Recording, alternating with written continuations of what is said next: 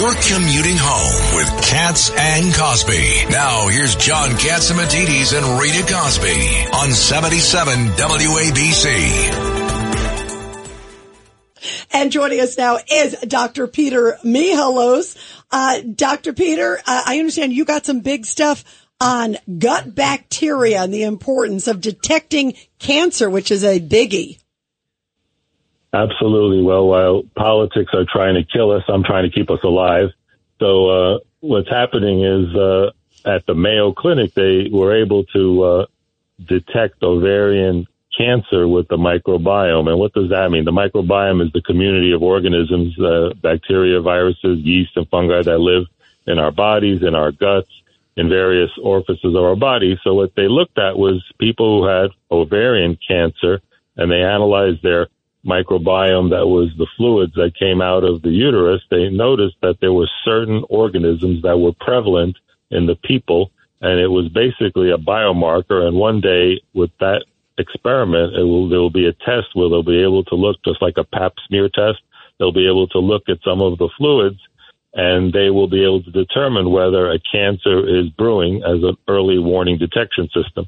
They also found that in people with colon cancer on some work done in Boston recently, and these are all new 2023 publications, that there were certain types of bacteria, when prevalent in our gut, they were associated with a higher incidence of colon cancer. And we have about 100 trillion bacteria that live in our intestine and our gut system, which actually turns out to be about 10 pounds of bacteria, viruses, and fungi that live in our intestinal tract.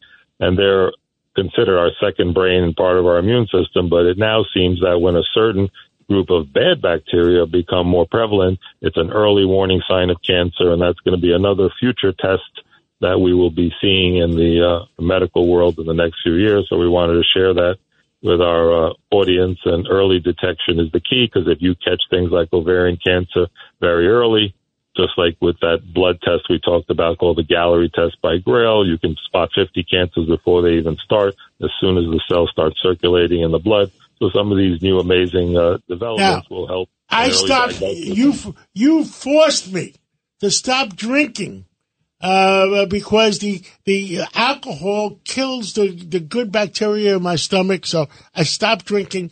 When are we going to come up with a solution for that? Well, what happens is that the alcohol, has certain strength in it, certain proofs, and it actually is almost like an anesthetic, because it does kill some of the good bacteria. And there's something called leaky gut syndrome, and the lining of our intestine is like a border wall. It has to let the good nutrients in and good vitamins in, but it has to block the bad things.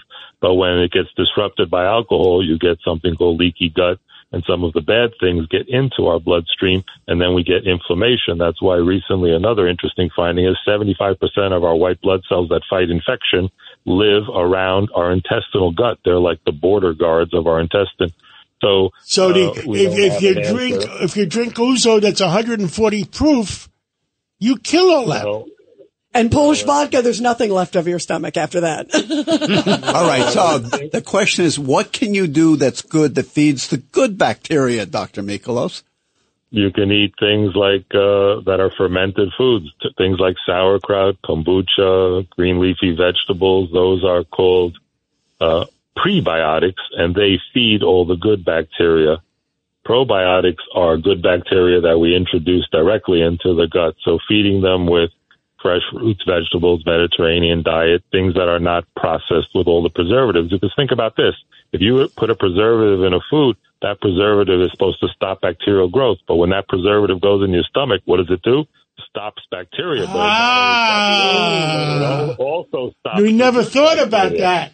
In other words, if you eat food that had preservatives in it, it kills the bacteria in your stomach that is a good bacteria.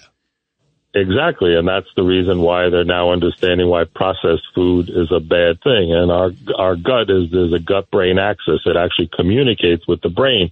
And another fascinating thing that I learned recently when I was studying some of this stuff in cancer, why people lose their appetite with cancer, is that when you lose your appetite, it's the body's way of not feeding the tumor.